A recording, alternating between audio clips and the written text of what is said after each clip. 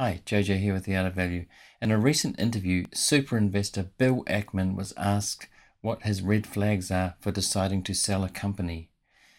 He had two main points to his answer, but Ackman answered with a good amount of detail as well, and he used his recent sale of Netflix as an example, after only holding the stock for a few months, which is unusual for him.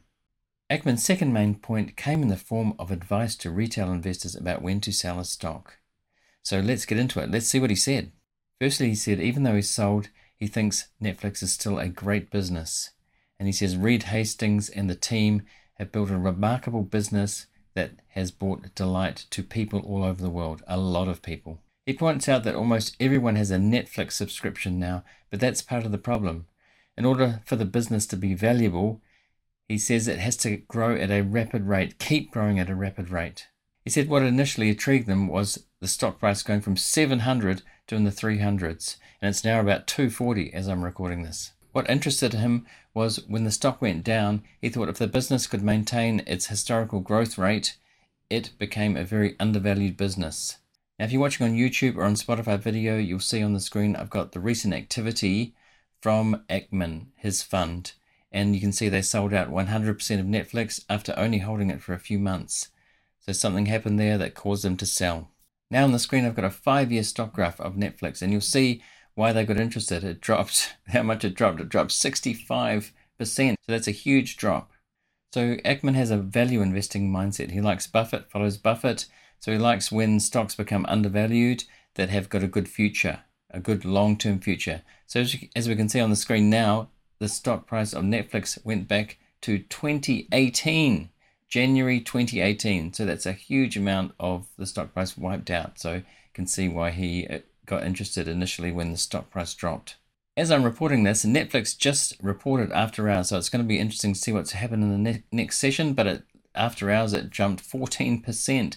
So it'll be interesting to see, was Ackman wrong? It kind of looks like the growth rate might have picked up. I haven't looked at it in depth, I just saw that news, but I just thought I'd include that in the video because that might be important. I don't think he's going to buy it back. This is what Ackman said about his initial thesis for Netflix, and let me get this exactly right. In his words, our initial thesis based on the due diligence we had done and what management had stated was that the miss in subscriber growth in the quarter was more sort of COVID related, difficult to predict, not due to reaching the headroom of potential growth. So he thought the dip in subscriber growth could be just temporary COVID related and it would pick up again. So this is Ackman's first main point about a reason to sell, why to sell. He says you should sell an investment when you learn new information which is inconsistent with the original thesis. So you had an original thesis, facts have changed, and you sell. If you're watching on YouTube and you're enjoying this episode, please consider giving us a like. It would help the channel grow, and I'd really appreciate it. Thanks. The new info he said he learned that changed his mind was that non-paying subscribers, so-called password sharing subscribers, that number was much higher than they initially thought. That's what changed his mind. He said from getting people to move from having free Netflix to being free customers to paying would be quite a challenging thing to do. In addition to that, he said, and when you add the existing base of subscribers to the subscribers that had a free ride, if you will, you're hitting up against the number of smart TVs in the world. So overall, he says the ability to grow, the miss in the quarter and the missing in the second quarter were probably not COVID related as he initially thought, but rather because you're getting closer to the ultimate limits of growth, at least based on existing smartphone and smart TV penetration. So that was a real concern. So adding all those together, he thought that was enough to sell. So the second thing that was inconsistent with the original thesis that I think is really interesting, what he said was, Reed Hastings hated advertising. He never wanted advertising on Netflix. And they acknowledged that in order to make the math work, the business model work, we're going to have to go to an ad-supported tier in our pricing. And there's something they have no experience with. So I found that interesting because Spotify, I'm a Spotify shareholder, and they've always had an ad-supported model or a freemium model. So people are used to advertising. On Netflix, people have always paid, apart from those free password sharing subscribers. So to introduce advertising, he thought would be difficult. And it's going to be interesting to see if Netflix makes that work. Ackman said that he's in the business of finding companies where we can predict with a very high degree of confidence what a business looks like over a very long period of time. And what it sounded like there, that what changed about Netflix is that he decided he could not do that with Netflix. Further to that, and this sounds very Buffett-like, he says the only way to value a company in our mind is not just pick a multiple of next year's earnings, it's finding the business where we can predict with a high degree of confidence what the cash flows will be over many, many years and build a model. As I said, that sounds very like Buffett and Munger. That's the way I'd like to do it, to be able to predict over a long term with confidence what the business might be like in, say, 10, 20, 30 years, over decades. And that's what he thinks about Netflix. He says specifically, and we lost the ability to build that model with Netflix because the dispersion of potential outcomes and ad-supported streaming is successful or it's not, and the growth rate is slower than we expected or it's not. There's a risk profile change, predictability of change, so we sold. So they didn't have a high confidence that they could predict the future of Netflix any longer. That's why they sold. Even though it might do well, he acknowledged that it could do well. The risk factor changed though, and that meant they were out. Have you ever sold a stock because your thesis changed, the facts changed, and you decided to sell, and it was a good decision to do so?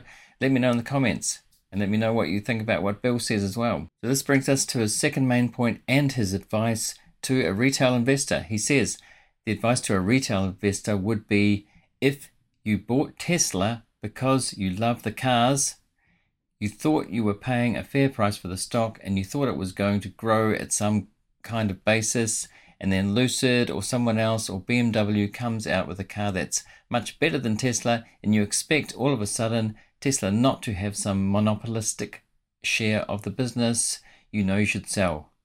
Now, I should say he's not saying that's the case with Tesla. He's saying that if he's giving a hypothetical example.